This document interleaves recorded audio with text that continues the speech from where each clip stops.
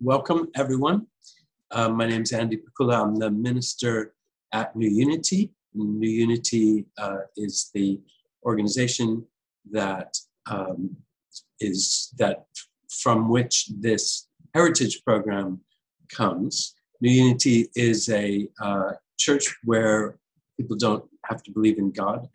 I'm the minister, and I'm an atheist. We are also the descendants of a very historic building, the Newington Green Meeting House, where some amazing pieces of history happened, including the great Mary Wollstonecraft attended, and it was probably the place where she was radicalized and led her to ultimately write Vindication of the Rights of Women. The Heritage Project that is producing this event is sponsored by the National Lottery Heritage Fund, whose generous grant has enabled us to completely renovate the 1708 Newington Green Meeting House, put it into very, very appropriate old style, and we're keeping all the quaint old pieces while still making it into a modern building. And I hope that you'll all get to be there. And we are, of course, exploring history through the lens of the present. And today we talk about dissent, and particularly in a particular context. And that's the way this project works, looking at how history can teach us about the present and how the present interacts with the past. So with that said, I am very pleased to introduce Rory, who has created this particular event. Rory, over to you. Hi, everyone. Thank you for being here. Thanks for coming. Thanks to the speakers for coming as well. I'm just going to give a sort of short introduction to the series and the event, and then we'll move on to our first speaker. So this is the first session of our series on dissent with the Newington Green Meeting House. With this series, we wanted to ask ourselves a number of questions. What is dissent? Which stories of dissent get told? Who is remembered and who is forgotten? Which bodies are always considered dissenting? And how can we draw upon the lives of dissenters in the past in the ways we resist in the present? From the historical home of dissenters and abolitionists here in Newington Green, this series of talks aims to uncover histories of radicalism from the bottom up, finding inspiration from the past and hope in the present. I can't think of a better place to start than with our first session on anti-colonial dissent, reckoning with the past. We're speaking at a time when we have a government purportedly fighting against the erasure of history, whilst continuing to slip further into authoritarianism. It's a time where protecting statues of colonialists and slave traders is considered more important than the descendants of colonized people living without violence. In the UK and globally, the mythologies of colonialism and white supremacy seem to have more hold than ever. This series, in its own little way, hopes to break through the post-colonial amnesia, melancholy, and impasse of our current world, reminding us that there have been many points in history where abolition and liberation seemed impossible, and yet somehow people were able to imagine and articulate futures beyond their current subjugation. This vision of freedom is encapsulated in the two subjects of our talks tonight, the Haitian Revolution and the figure of W.E.B. Du Bois. In her landmark 1981 book, Women, Race and Class, Angela Davis writes a searing critique of the early movements for women's suffrage in the United States, notably their neglect of and often active work against the liberation and suffrage of Black Americans. As part of her discussion, Davis singles out two figures as the most, and I quote, outstanding male defenders of women's political equality of their time, Frederick Douglass and W.E.B. Du Bois. Born in 1868 and dying in 1963, Du Bois witnessed more social change than many of us can even conceive of. Whilst ever developing and sometimes contradictory in his thought, Du Bois consistently looked towards new possibilities and realities for the emancipation of subjugated people. I'm hugely looking forward to our second speaker, Ali Medji's discussion of him later this evening. Our first speaker, Gurminder Bhamra, will be talking to us about one of the most significant, and yet, in this country at least, one of the least known events in global history, the Haitian Revolution. The 31st of May, just 2 days ago, marked the 32nd anniversary of the death of Trinidadian historian, Marxist and cricket lover C.L.R. James. James's 1938 book, The Black Jacobins, provided the definitive history of the Haitian Revolution and continues to be a galvanizing force in movements against imperialism of the present. Despite continued and tireless work to bring attention to the significance of the Haitian Revolution, it has not yet entered the cultural lexicon to the same extent as other, in my opinion, less revolutionary revolutions, such as the French and American revolutions. To help us be part of this work, we are very excited to welcome Gurminder Bhambre as our first speaker this evening. Gurminder is a Professor of Postcolonial and Decolonial Studies in the Department of International Relations in the School of Global Studies, University of Sussex. Her current projects are on epistemological justice and reparations, and on the political economy of race and colonialism. Thank you very much, Gurminder, for being with us this evening. So thanks so much for inviting me to participate in this. I'm really pleased to see, to be part of it, and also then to be part of the conversation around both the Haitian Revolution and talking about Du Bois, as Ali will do later. So what I want to do initially is really explore the question of why the Haitian Revolution has so rarely been understood as one of the key events of the making of the modern world. And the way that Rory set out, we often sort of, when thinking about modern revolutions, we often talk about the revolution in France in 1789, or then the revolutions that occur in the US in 1776. And these come to be seen as sort of foundational events of world history. And they're foundational events that bring into being what's understood to be the modern world. And in many ways, their world historical status is presented in terms of sort of being seen as a consequence of being democratic revolutions, revolutions that are organized around new understandings of equality, and the redress of older forms of political and social hierarchy. And this has been so despite the fact that the franchise, the right to vote, in both of these revolutions was restricted to propertied white men, and that the dispossession of indigenous peoples and the enslavement both of them and transported Africans was central to both revolutions. So at the very outset, what I want to sort of suggest is that the Haitian Revolution doesn't simply deserve to sit alongside the French and American revolutions. It actually far exceeds their scope and vision. Haiti was established on the basis of the freedom of all its populations, and it was organized around a political commitment that was opposed to colonization and to enslavement. Now, the principles established in the French and American revolutions are often argued to motivate the overcoming of slavery and other exclusions. If you remember when Barack Obama was president and he set out this, in his sort of famous speech, he talks about slavery being one of the original stains on American democracy, but that this stain could be overcome by being true to the values of the American Revolution. However, what we can see and what I'm going to set out is that the Haitian Revolution is the one that really ushers in the modern world. And yet very few accounts actually even talk about it. I mean, Rory mentioned C.L.R. James. He's the key text, the Black Jacobins.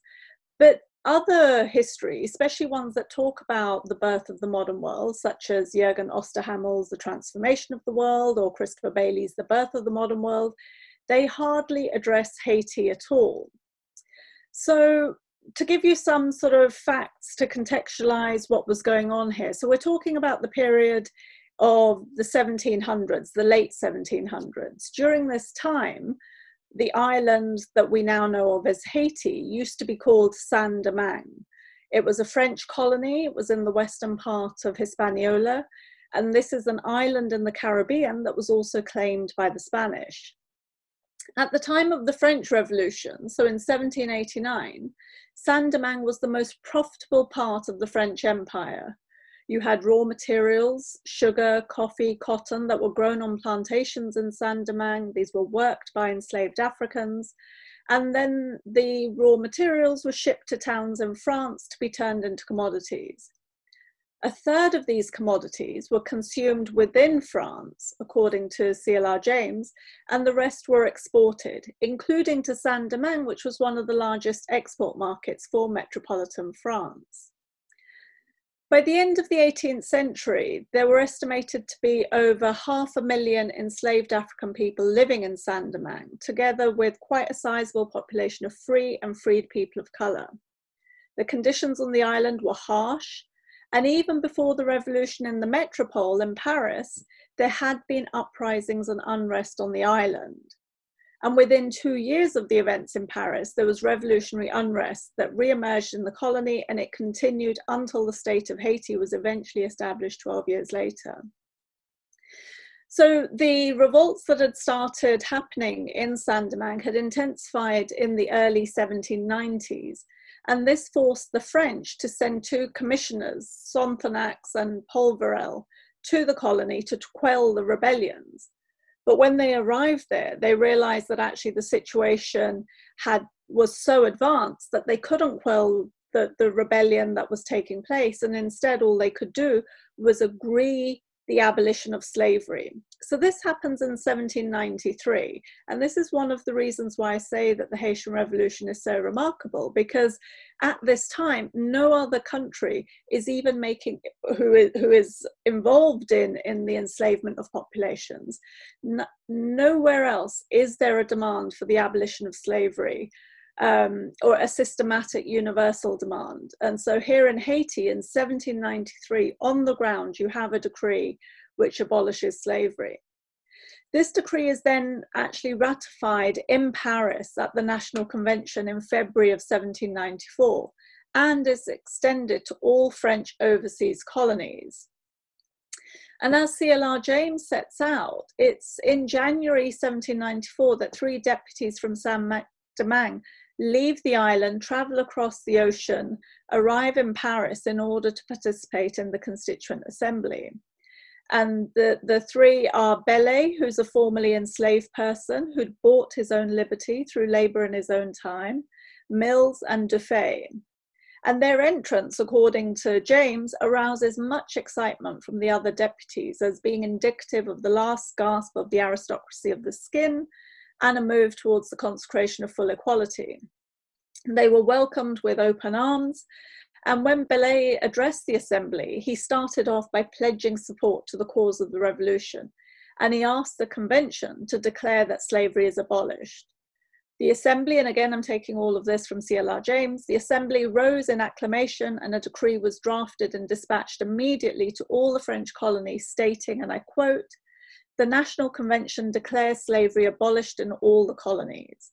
In consequence, it declares that all men without distinction of colour domiciled in the colonies are French citizens, and they enjoy all the rights assured under the Constitution." This is a really important point because this is 1794, slavery is abolished, and all men, using the language of the time, but all people living in the colonies are now to be regarded as French citizens. So when in 1802, Napoleon seeks to restore slavery in the French colonies, what he's doing is actively attempting to enslave French citizens. And this is something that I think also gets missed out in the discussions, that up until that time, enslavement had occurred of other populations, not of one's own citizens. But Napoleon's re-establishment of slavery is an active attempt to enslave citizens. This obviously led to immense outrage in Saint-Domingue, and CLR James reports Toussaint Louverture, who's one of the key figures of the revolution, stating, and again I quote, "I took up arms for the freedom of my colour, which France alone proclaimed, but she has no right to nullify. Our liberty is no longer in her hands, it is in our own. We will defend it or perish." And defend it they did, as the war instigated by France led to France's defeat. And so James credits Toussaint Louverture for this Herculean task of fashioning an army from untrained individuals who often didn't know how to use guns into a force capable of defeating European troops. One thing to remember also at this point is that even though the people in Saint-Domingue are fighting against the French, and France and Britain are at war, because this is the period of the Napoleonic Wars, when France is losing, Britain decides to try and nip in and take the colony for themselves, and the Haitians, or who were the people who were to become the Haitians, defeat the British as well as the French armies on the island. And so it's really quite extraordinary, because Toussaint himself had no military background or training. But as James states, he incarnated the determination of his people never, never to be slaves again. And even after his arrest and deportation to France, he had done sufficient to lay the ground for the most extraordinary of political victories. So the island now, and this is 1804, is to be known as Haiti. It restates its commitment to the abolition of slavery, and in its constitution of 1804, it asserts its complete independence from France. Now, there's some quite remarkable things that occur at the moment of the establishment of the Haitian state. One of the first acts is that they change the name. They rename Saint-Domingue as Haiti or Haiti, and in doing that, what they do is honor the name that had been given to the island by the Taino Arawak people, who had been practically wiped out by earlier Spanish and French colonization. And so there's a sense in which, that they honor the people who preceded them on the land by seeking to rename the island as they would have understood it. They also have an understanding of colonization as dispossession and not just simply the repudiation of enslavement. And this is something that's quite central to their understanding. And it was central to how the Haitian Constitution comes to be established. And what they state in the Constitution is that everybody who is Black is a citizen. Now, Blackness is not defined in terms of skin color for the Haitians, but rather it's defined in terms of the political commitment of a population that's opposed to colonization. So on the island, there were also indentured German and Polish workers who had been brought to Haiti by the French, but these people were regarded as Black, as were children born to white women, because again, they stated that children ought not to have to bear the sins of their fathers. And so no child, whatever color, was seen as white, but was regarded as Black. And some people sometimes say, oh, well, but because one of the arguments I make is that Haiti is the first country to make color no bar to political participation. And here, when they use the terms Black and white, they're not talking about skin color, but actually political commitment, because to be Black was to be committed to the project of freedom and liberty that was represented by those who had fought against colonization, and to be white was to be committed to colonization and enslavement. And so in this sense, it's actually a political argument that they're making. And so in this sense, by making freedom from enslavement and freedom from racial discrimination the bedrock of political understandings, and by delinking citizenship from race, the Haitian Constitution radicalized and universalized the idea of equality. There's no such call anywhere else across the Atlantic world. I mean, if you think about the American Revolution in the US, they maintain slavery as central to the constitution of their own society. And in France, France maintains forms of domination and exclusion within its colonies. It reinstitutes slavery within the rest of its colonies, and it maintains segregated societies up until, with both the US and with France, they maintain segregation up until the mid-60s, 1960s. And you have this revolution in Haiti in 1804. How much longer do you want me to speak for, Rory? I can't remember when I started. I guess another 5 minutes or so would be fantastic. Okay. Yeah. Great. So one of the things that I then want to, so that in a sense is you know, a very potted account of the Haitian Revolution and some of the things that occur as a consequence of it that make it so extraordinary as an event. And then one of the things that we might ask is, well, given that Haiti is so radical and so extraordinary, why has there been this silence around the Haitian Revolution? And one of the things that it's important to know is that the silencing of the Haitian Revolution happens almost immediately as the revolution itself, because what France does is establish a total economic blockade of the island. Now, the blockade isn't just a punitive act by Napoleon to punish Haiti for emancipating itself, but it also sought to manage what was seen as the contagion of revolution and self-emancipation from spreading to other enslaved societies across the Caribbean and the Americas. The event was such a disruption to the dominant worldview, which was based on an understanding of European colonial dominance, that it had to be contained. It had to be, other people had to be prevented from learning from what had happened in Haiti and, you know, copying it. So France blockades Haiti, and this blockade bankrupts Haiti within 20 years. And one of the things, I guess, to keep in mind is that up until this point, when Haiti had been a colony of France's, it had produced the most income for France than any other part of the French Empire. So it was an incredibly, it generated a huge amount of wealth. But within 20 years of the revolution, it becomes bankrupt because of this blockade. And the blockade is only lifted once Haiti agrees to pay France compensation for its loss of property. And compensation was paid, that is, not only for the loss of the colonized lands, but also for the property that was embodied in those human beings who had been enslaved and now had had the temerity to emancipate themselves.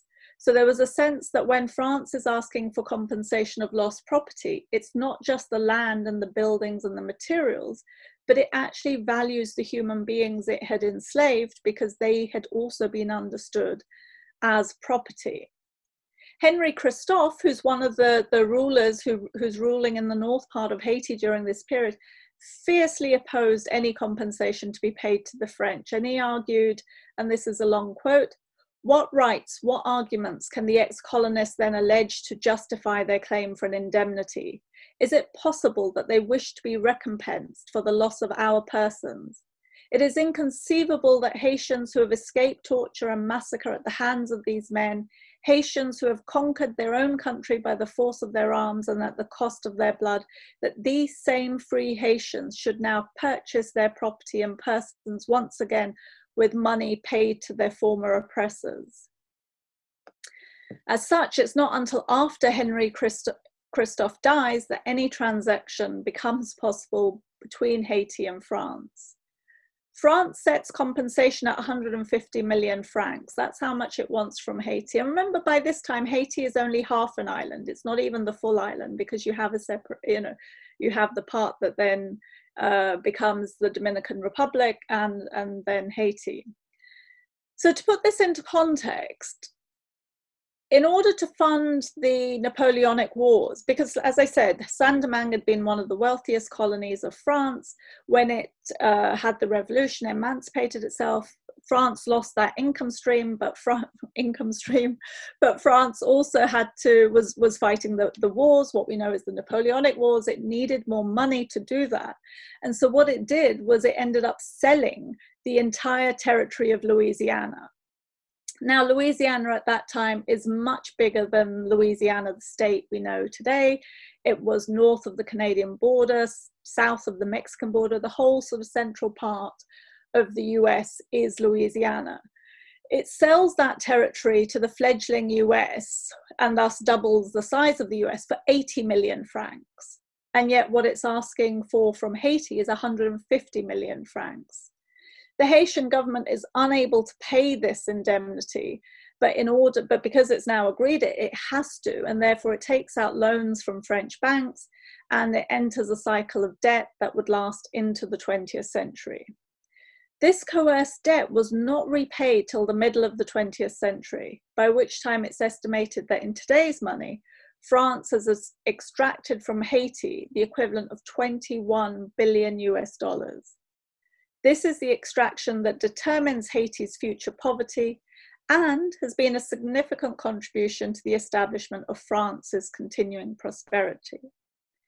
So in part, so I think the Haitian Revolution is important in its own terms. It's important to know that colonization was never something that was ever simply accepted by people. It was always resisted, and sometimes those resistances were successful. And in many cases, the resistances were successful, but often the successful resistance comes to be written out of history in particular ways. So what does it mean to reclaim those histories and to knit together the different contestations that there have been of colonialism in order to provide the resources for thinking how we can resist what often seems to be, impossible to resist in the present. But we recognize that actually here, with what happened in Haiti, it was possible to confront the mighty French Empire and defeat it and create a new state. But the other thing is also to think about the connections that contribute to the wealth, the relationship between wealth and poverty. So France is wealthy, but its wealth is not a consequence of stuff that's done by French people in France. It occurs as a consequence of its involvement in these colonial relationships. And so in that sense, if we were to understand the Haitian Revolution as radical, we also need to understand that perhaps it's been silenced precisely because of its radical nature. So I'll leave with one final question. What do we need to do today to reclaim the significance of the Haitian Revolution to how we think about the world that we share? Thanks. Thank you so much. That was really wonderful. And I really hope we return to the questions that you left with us with at the end in our own questions that we ask the speakers later. Fantastic. Now we're going to turn to our second speaker, who I'll just introduce now. Dr. Ali Medji is a lecturer in social inequalities at the University of Cambridge. Currently, Ali's predominant research interests lie in bridging the epistemological, methodological, and empirical divergences between critical race theory and decolonial thought. Through this research, Ali intends to balance the study of national racialized social systems with the global process of coloniality. Thank you so much for speaking to us this evening, Ali. Thanks, Rory. You've been on our staff profiles. And thanks for welcoming me back to Newington Green. I just moved out of the area in London, and it does the best baklava around there. So I miss it greatly. Have a baklava on me. So what I'm going to do today is to talk a bit about Du Bois really quickly. I want to talk about some of the kind of key moments where he pinpoints this logic of racialized modernity, where he's really kind of carrying on this ethic of what Gurminder was talking about in terms of showing how anti-colonial and anti-racist resistance has actually been essential to the making of the modern world and isn't an outside story or a non-existent story as Eurocentric / Western accounts of history tend to render it to. So there's a beautiful PowerPoint with some pictures that I thought I would share. And the thing I want to start with, first of all, is Du Bois's book, Black Reconstruction, which he published in 1935. Because what Du Bois is doing here is he's focusing on a particular moment in US history, directly after the Civil War, which we typically refer to as the Reconstruction era. But what he does is he challenges dominant accounts of what was happening in that time, and he retells the stories through this lens of racialized modernity to essentially highlight how Black agency and Black insurgency was absolutely essential for that rebuilding process of the US in that particular historical moment. But in virtue of that, the Black agency and insurgency was also essential to the making of the modern world much more globally and much more, much further beyond the boundaries of the United States. So the first way that Du Bois does that is that he basically highlights how enslavement was absolutely essential to the Southern economic system. But in virtue of being essential to the Southern economic system in the US, it was actually essential to the whole economic system in the US itself. And in virtue of being central to the whole US economic system, it was consequently essential to the whole global economic system. So as you can see in his own words, he talks about how raw materials like cotton, tobacco, sugar, and rice formed the real wealth of the United States and was produced by the southern states. These crops were sold all over the world and were in such demand that the industry of Europe depended upon them. In Du Bois's own words, therefore, Black labor became the foundation stone not only of the Southern social structure, but of Northern manufacture and commerce, of the English factory system, of European commerce, and of buying and selling on a worldwide scale.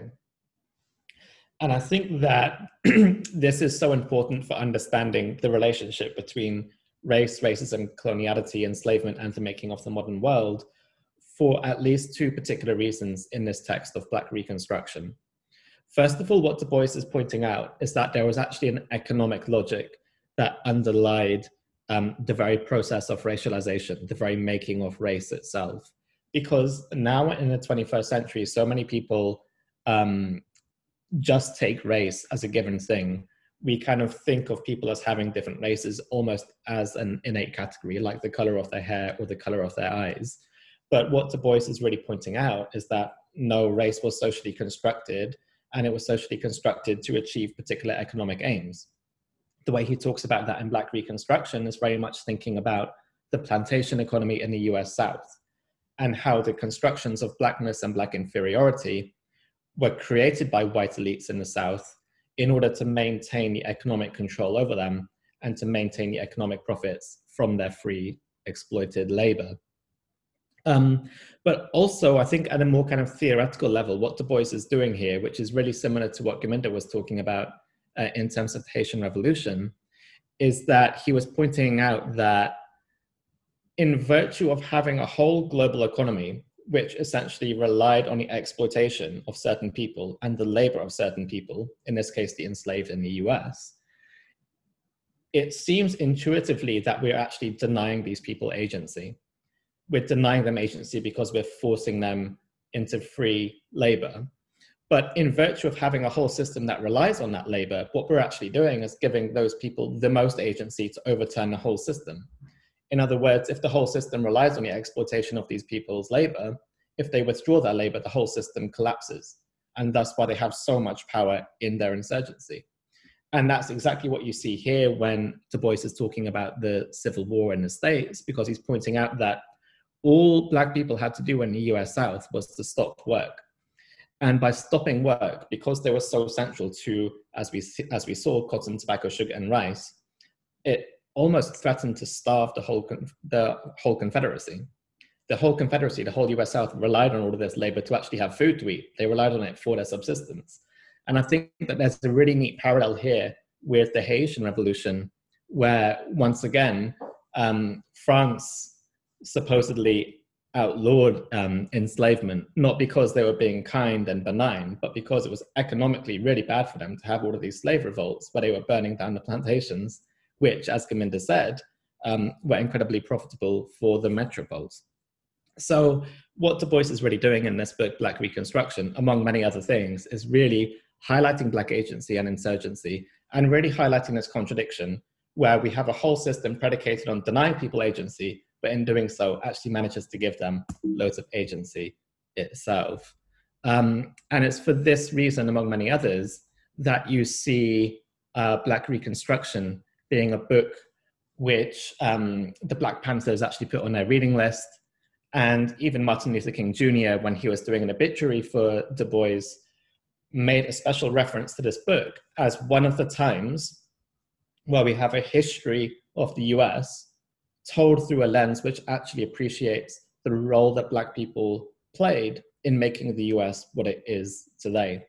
And a side comment, Martin Luther King Jr. was a sociologist, so this is also a plug for sociology for those people who doubt the analytical rigor of the discipline. And another reason why Black Reconstruction was really important is because it's where Du Bois puts forward this theory of abolition democracy.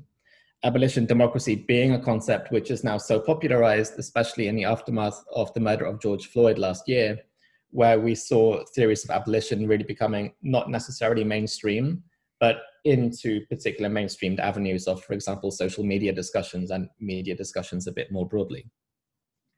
What Du Bois is really doing in this concept of abolition democracy is he's pointing out, once again, something that Gominda made reference to, this paradox of the US being a democracy which itself was founded upon enslavement.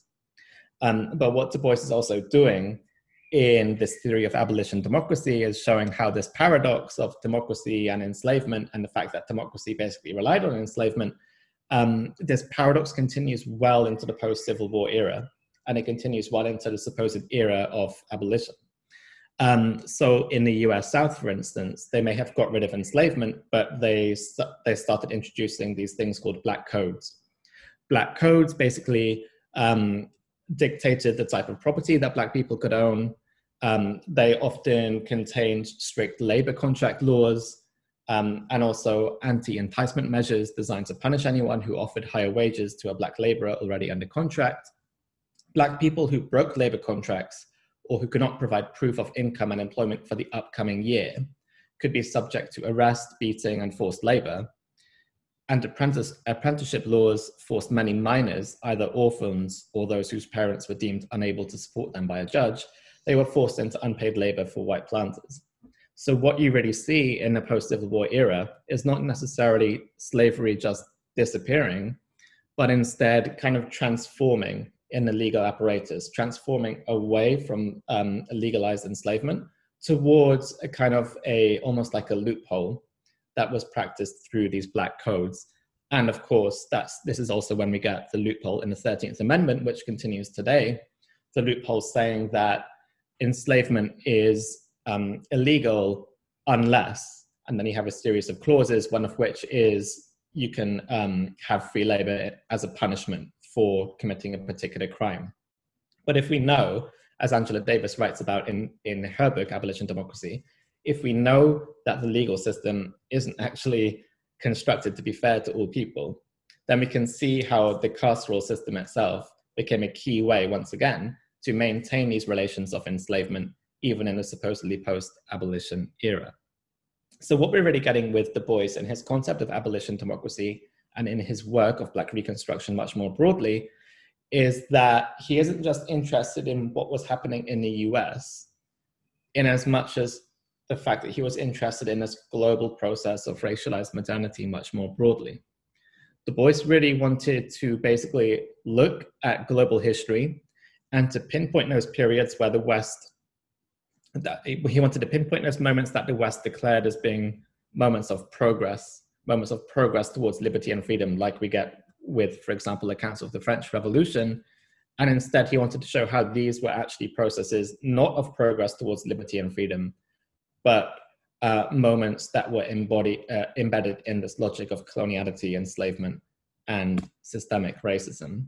So, for instance, that could involve his critique of that post-World War I era, where lots of people in the West, especially through the formation of the League of Nations, were saying, oh, look, this is a moment where Europeans are all coming together. Global history is all going to be really good now. It's going to be an extended period of peacetime. But what Du Bois points out in, for example, his editorial in The Crisis to the World Manifesto of the Second Pan-African Congress, is that the League of Nations was basically just a bunch of European institutions and European states coming together to further legitimize colonial rule. So the League of Nations, for instance, claimed that self-determination was now an international right, a right that should be recognized by the international community. And yet, simultaneously, the way that the League of Nations defined self-determination allowed for peoples to be dominated and governed only by their own consent. And in fact, the League of Nations got this definition from the British Empire themselves, who they said had an empire that was based on the principles of national freedom and political decentralization. So Du Bois's response to this construction of the League of Nations, a moment which once again we see as being a moment of progress towards liberty and freedom, he said, surely in the 20th century of the Prince of Peace, there can be found in a civilized world in the West enough of altruism, learning, and benevolence to develop native institutions for the natives' good, rather than continue to allow the majority of mankind to be brutalized and enslaved by ignorant and selfish agents of commercial institutions, whose one aim is profit and power for the few. So once again, even in this moment, he's taking something which many in the West saw as being an inherently good institution, and instead he's turning it on its head and saying, no, through this lens of racialized modernity, we can see that things like the League of Nations is just colonialism repackaged, or colonialism continued and continued to be legitimated in slightly different ways to before. This is exactly the same thing that Du Bois then says in his piece, The Winds of Time, right after World War II, when you get the construction, not of the League of Nations, but now the construction of the United Nations. The United Nations, again, being an institution that supposedly committed itself to recognizing self-determination as an international right, and yet also an institution that was happy for colonialism to still continue. And in particular, what Du Bois does is he takes issue with prominent political figures in this new political order, such as Winston Churchill, who we all know. This is how Du Bois describes Winston Churchill. The speech of Winston Churchill was one of the most discouraging occurrences of modern times. The British Empire, of which he is one of the worst and most determined representatives, has been one of the chief causes of 2 world wars, which have nearly overthrown civilization. So this comment is important for 2 reasons. One, which we can talk about later if people wanted to ask about it, is that Du Bois basically retold the histories of World War I and II, where he said this was nothing to do with internal politics of Europe. It was to do with Europe fighting over their colonies. So actually, even though we tend to think of World War I and II as being these internal European affairs, it was a much larger story of coloniality. But secondly, what he's also doing is he's saying that post-war, post-World War II, we had this opportunity to restructure the global order. We had the opportunity to realize that there was an inherent connection between European fascism and the fascism of the Nazi Party with European colonialism, and that we could take the horrors of Nazism and realize that those horrors are still being applied to colonial people and colonized people, and therefore we can work towards a better world because we realize that Nazism is barbarity, right? So that's the kind of argument that he's making here in response to Churchill. And you can see that kind of glimmer of hope that Du Bois had, that we could kind of restructure the global order, when he said, at a time when it is possible by reorganizing the outlook of Great Britain towards democracy and race tolerance, this man, Churchill, proposes to the United States that we should help restore the empire, help to ensure its investments, help to perpetuate its hold upon colonial peoples. And the irony pointed out by Du Bois is that Churchill, in this speech to the United States, in this plea for further financing of the British Empire, he's actually making a plea for free peoples in his speech and a recognition of freedoms for these free peoples. Yet, as Du Bois points out, the free people in the British Empire consist of 50 million Britishers, 9 million in Canada, 7 million in Australia, 1.5 million in New Zealand, and 2 million in South Africa. These 78 million people are ruling over 400 million colored people who have had no voice in their government and are used for the support and luxury of whites. If this is what it means to be free, God save freedom. So once again, Du Bois is really taking issue with how dominant conceptions of things like freedom in this particular historical era were so unbelievably racialized that people like Churchill could be talking about free people when he's talking about white settlers and white people in the metropoles themselves. And this leads me to the penultimate slide, because what Du Bois is therefore trying to do is he's trying to show that even as we moved into the mid-20th century, and even as we moved into an era of supposedly colonial independence, where you get lots of nations formerly colonized now becoming nation states in their own right, what we're really seeing is a series of steps which receive different names, which denote not absolute but relative change. In other words, we have a new phase of colonial imperialism where big corporations and multinational corporations based in the West continue to do exactly the same thing that colonial powers were doing, even when colonialism supposedly ended. So as he says in his own words, it's an exaggeration to say that India is independent, for instance, because she must pay prices determined in London and New York and sell for prices set in San Francisco and Paris. She must produce and manufacture not what her people need, but what Europe and America want and will buy. World organization of capital will grip and retard India for many decades. Similarly, about the US, he says the US has complete control over the Philippines, Cuba, Puerto Rico, Haiti, and the Dominican Republic, with New York dictating the price of Cuban sugar, Haitian coffee, and Dominican products, while tin from Bolivia, coffee from Brazil, gold from South Africa, copper from Rhodesia, and uranium from Congo are all under foreign control, and the native populations have their income and way of life dictated by powers outside their political control. So this is a really good point that Du Bois is making about a new phase of colonial imperialism, because it brings us back to the very beginning in terms of what I was saying about Black Reconstruction. Because what Du Bois says about Black Reconstruction is that in the context of the US and the US South and the US Civil War, he says, at first, the white elites in the South knew Negroes were not intelligent enough for democracy. So they had constructed these notions of Black inferiority and said that they would never be clever enough, they would never be civilized enough to be democratic, to sustain themselves in a democracy. Then it was afraid they might succeed, so they disenfranchised the least they should succeed. So as soon as they realized, oh, our categories of race are actually completely fictitious and don't actually bear onto any reality, we have to create a whole infrastructure that makes race a real thing. Now, this is exactly what we also see in this new phase of colonial imperialism, because first of all, we see the West combining around these notions of race to say these people are not civilized. That's the reason why we get to colonize them, because we're actually helping them to civilize, we're helping them to develop.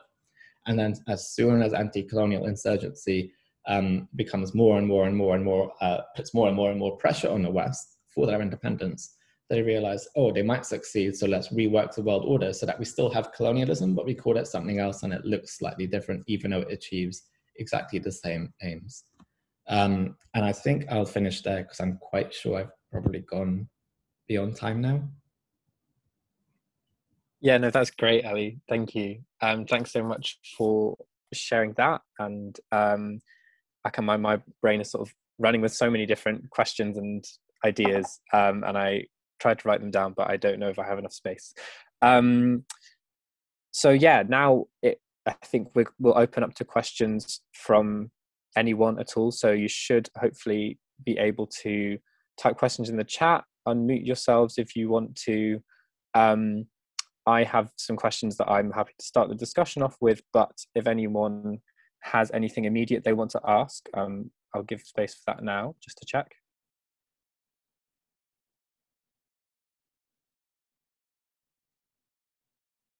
Cool. Well, feel free to unmute yourself or put any questions in the chat. And yeah, it'd be great to have some questions to be asked of these amazing speakers. The first question I would kind of like to start off with, I guess, is thinking about both the Haitian Revolution and Du Bois as basically, in what ways can we think about the legacies of Du Bois and the Haitian Revolution in sort of contemporary movements towards abolition, I guess? I'm thinking about movements towards the abolition of prisons, the abolition of policing, but also abolition, I guess, as extending to a general practice of being in the world. So I don't know if either of you wanted to share any thoughts on how we might take elements of these historical moments and thoughts in thinking through contemporary abolition movements. I'm happy to say something in relation to the Haitian Revolution. And I think it's partly that one of the things that perhaps we can take forward from the example of Haiti is really this aspect of how organized the revolution was and how extraordinarily, because in a sense, as I was saying before in the discussion, like there were lots of moments of resistance to colonization, to enslavement, and so on. And yet Haiti is one of the few successful revolutions against enslavement and colonization that we know of. And there are certain factors that sort of enabled it to occur. And in part, it's because the regime was so extraordinarily harsh in Saint-Domingue that people died quite, the death rate of those who were forced to work on the plantations was incredibly high. And what that meant was that people had to work to reproduce the population by bringing in more people from Africa in order to work. And so the people who were on the island had not necessarily been born into slavery, but were often newly captured, and so came having obviously been free previously, and bringing their ideas, their understandings, their learning and their knowledge to the island and be part of this movement of revolution. There was also a sense that people, you know, sort of escaped from the plantations, and the topography of Saint-Domingue is that it's very hilly, it's very mountainous, and there were places for people to sort of escape to. But in escaping to them, they also established what were called maroon communities, in which they continued to sort of have a concern for what was going on in the rest of the island, and working to support people who wished to leave and escape and establish these other communities and so on. And so when the time comes, and it's incredibly, that there's a lot of upheaval, people know about the revolution having happened in France, and that sort of tumult is also happening in Saint-Domingue. There was, and it required work. So Toussaint Louverture, he sort of shifts from place to place. He sometimes, he supports the British at one point, where he thinks that the British will help him defeat the French, or then he goes and joins the Spanish, and you know, so he makes these alliances, and he's strategic, but he knows that he's got a particular end that he wants, and that end is the end of enslavement, and ultimately the end of enslavement and the end of colonization. And so I guess there's something there around, you know, abolition becomes quite a contemporary way of thinking about these movements. And so what is it that we need to think about, how it was that people themselves understood what they were doing, and what enabled them to be successful at the time. And I think perhaps one lesson for us is just that it is possible to be committed to something and work for it. And you need to work with others, you need to be strategic in what's done, and you need to keep on at it. So the revolution didn't happen in an instant. It happened through decades of resistance, of building, of movements, and so on. And so I think there are those sorts of lessons, that these things occur over time. They're not events, but actually, if colonization is a structure, then anti-colonial resistance is also structurally, or has to be thought of as structurally organized, not just, you know, hey, revolution. It's sort of, yeah. Fantastic, thank you. Do you have any thoughts, Ali? Yeah, really quickly, I'll just add a couple of things. You know, one of them is that I think when Du Bois was talking about abolition democracy, something that was so important, which was picked up then by Angela Davis, is that he wasn't talking about removing institutions in as much as kind of creating new ones. So that would be a good lesson to bring with us. So if you're thinking about Du Bois in 1960, he writes a letter to Nkrumah upon Ghana becoming independent, and he says, you know, Ghana can't become part of the way the world system is right now. We have to create new federations. We have to create new kind of forms of economic governance that mean that newly independent nations don't just get subsumed into this structure of coloniality, which is what actually ended up happening. So there's that. And then I think that the other thing we can take is thinking about kind of like transnational relations in the abolition movement. So, you know, when Du Bois was writing Black Reconstruction, he was writing about a really narrow time in American history, and yet he was relating it to kind of really global processes. And, you know, just the way of really thinking about that really easily now is how labor from US prisons is used to produce products which are bought and sold on you know, a global scale. So the issue of abolition and you know, the carceral system in the US is not just an issue for stuff going on in the US, it's an issue for a much more global thing, which once again, therefore, is speaking to something we can take from Du Bois, which was very much his transnational scope.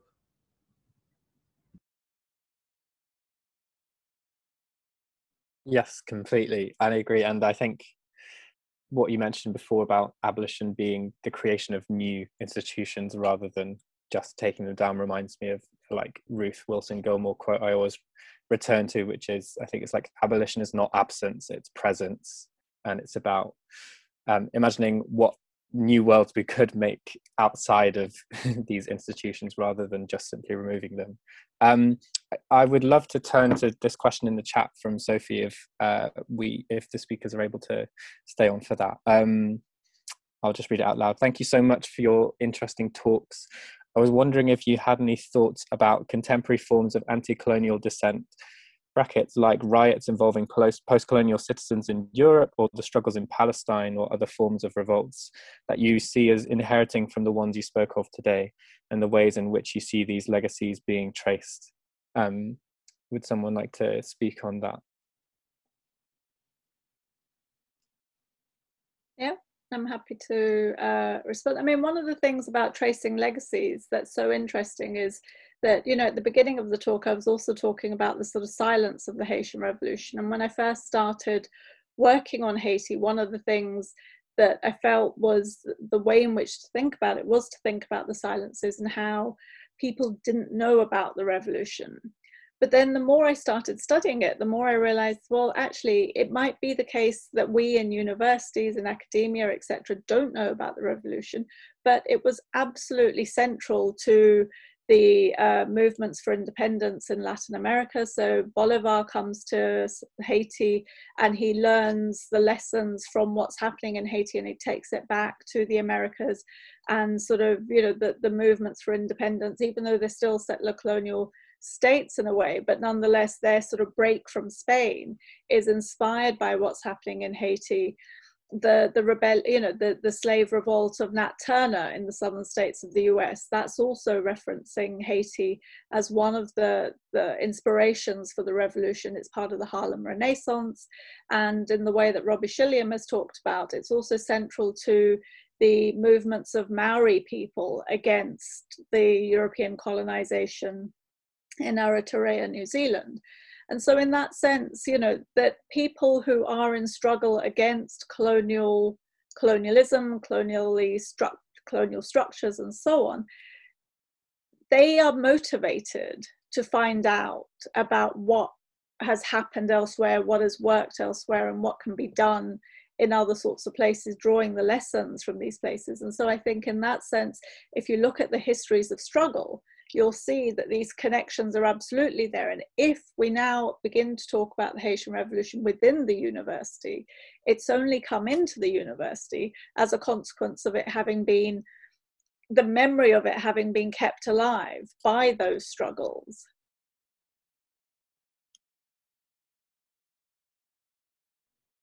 Yeah, that's completely. Thank you so much. Ali, do you want to add anything? Yeah, sure. So, you know, I think that the Palestine is such a good example. Oh, hi, Sophie, by the way, how's it going?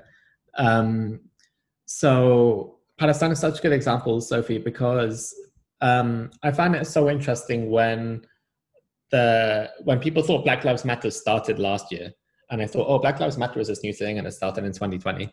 And then suddenly people realized, oh, some members of Black Lives Matter also support Palestinian liberation. Maybe we shouldn't support Black Lives Matter as an organization anymore.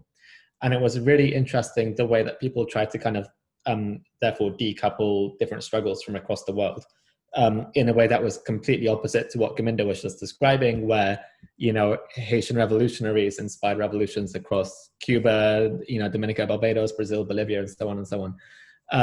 So I found that really interesting. And once again, it kind of brings us back to Du Bois. And Du Bois is interesting here because he actually supported the occupation of Israel. But I think at a theoretical level, what we can take from him is that, yeah, there is a connection between, for instance, the carceral system in the US with coloniality and its expressions elsewhere, as you see in a case like Israel.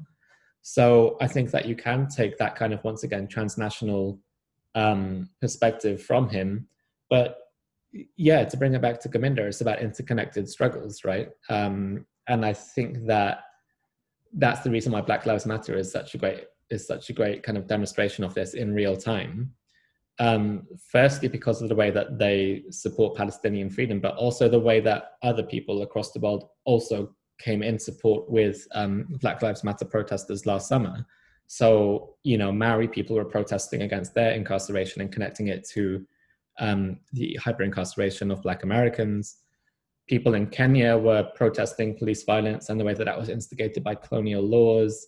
And, we were taking statues down in the UK and across Europe in the summer in those protests, once again, because they were thoroughly interconnected with what they were protesting in the US. So I guess that's the kind of things that I would take from Du Bois, despite his problematic views around Israel. That's the kind of stuff that I would take from Du Bois if I were thinking around contemporary anti-colonial dissent. Thank you. Yeah, thank you both for articulating the significant need for a sort of transnational solidarity constantly in any liberation movement, which I think is something that the Black Panthers, for example, did so well throughout their existence. And in fact, all of these things should hopefully will be rediscussed later on in this series. We have someone in a few weeks' time who has written about the Panthers, and similarly, in the next session in 2 weeks' time, we have Akanksha Mehta and Ruba Salih, who is herself a Palestinian researcher and activist, who will be talking about how we define and mediate violence. And yeah, I think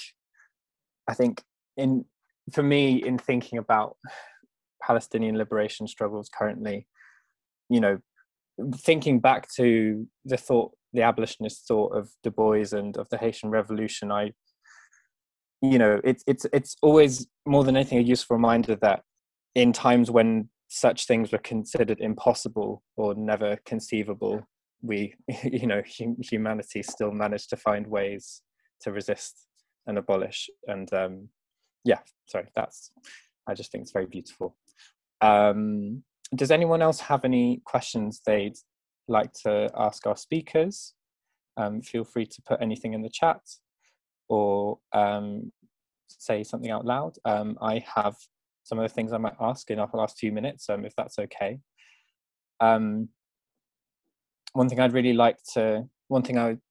thought was articulated in both of your talks was, I guess, the invention of race and the notion of race becoming a more essential or essentialized category.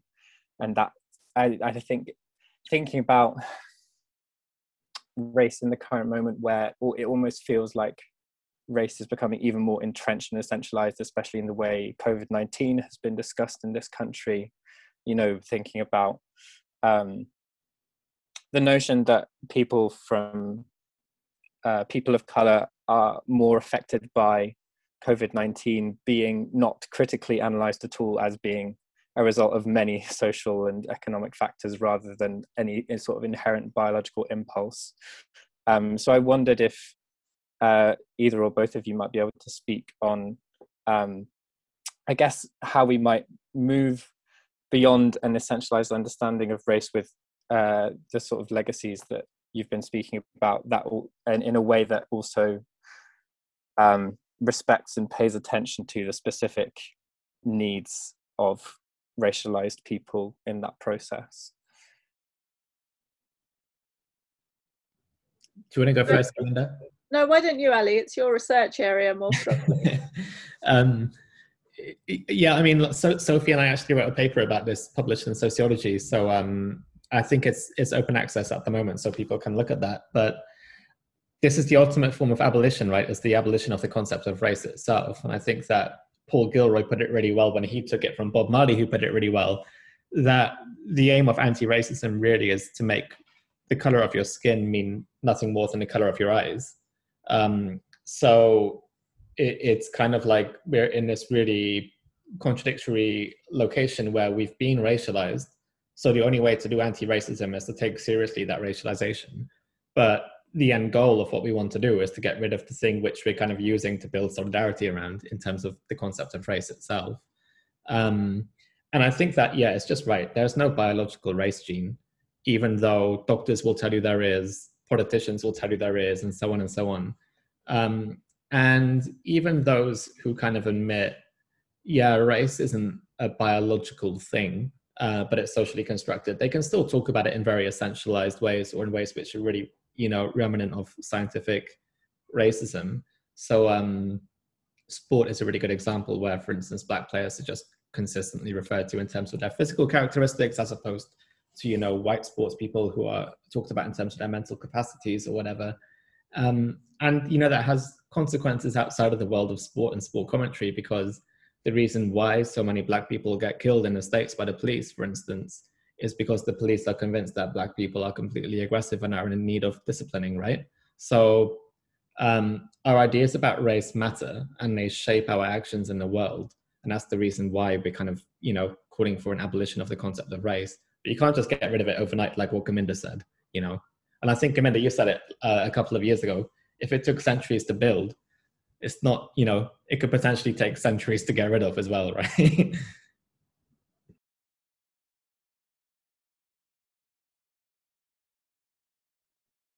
Yeah, thank you, Ali. I don't know if you have anything to add, Gurminder, or... No, I think that that's great, you know, because in a sense, so to sort of agree that race is something that I think is intimately tied up with colonial histories, and I think is something that comes about as a form of legitimation of colonial inequality. And so in that sense, if we haven't addressed those colonial legacies in the present, and race is so bound up with that, then it's not going to be an easy task to think beyond it. Well, we've seen the difficulties with the various reports that have come out recently, where people can't seem to figure out that there's a way, you know, that if we think about COVID-19, for example, that COVID-19 affects some communities more than other communities, but that's not because of any race or any gene or any biological difference, but because those communities are doing particular occupations in a greater propensity than other communities, and that the effect of a racialized society is around how society itself is structured, so that some people do some types of jobs and other people do other types of jobs. That then makes people more likely to get or not get COVID. And so it appears to correlate to race, but it's actually correlating to occupation, to deprivation, to poverty, and to accessibility to the vaccine. So one of the things I just wanted to say, you know, I mean, there's been this entire conversation about vaccine hesitancy among some communities, and nobody has provided any evidence for hesitancy. What there has been evidence for has been accessibility to the vaccine. And as soon as a vaccine is made accessible in deprived communities, you have queues of people waiting to be vaccinated. So I think that there's a way in which, you know, as Ali was sort of setting out, that we need to distinguish between race, racialized inequality, and how we address the issues associated with both. And it just requires a little bit of nuance when doing that. Completely. Thank you so much for that. And I think it's taking forward this idea of a sort of transnational solidarity as well is going to become even more essential when thinking about access to vaccination throughout the world, especially in former colonial states. And this is something I personally believe we all need to be very vocal about, because this pandemic won't be over if it's not over everywhere. I've also just put a link in the chat to the paper that Ali was talking about, that Ali and Sophie wrote together. So, and it is open access, so I would very much recommend everyone go and read it if they can. I could keep asking questions for much longer, but I also am aware that this needs to end. So unless anyone has any final thoughts or comments or questions, I would be more than happy to wrap up here and let everyone and the speakers go have a lovely evening. And yeah, thank you so much to everyone for your thoughts and for listening and for being here. And I hope everyone, please come back to the other sessions in the season. The next one is in 2 weeks' time, as I said before, and the topic is defining violence. How is violence mediated and how is violence defined? And our two speakers are Akanksha Mehta, who's at Goldsmiths University, and Ruba Salih, who is at SOAS University. And yeah, I would like to thank everyone again, and have a lovely evening. Thanks a lot for the invite. See you. Bye. Thanks, see you all. Thank you.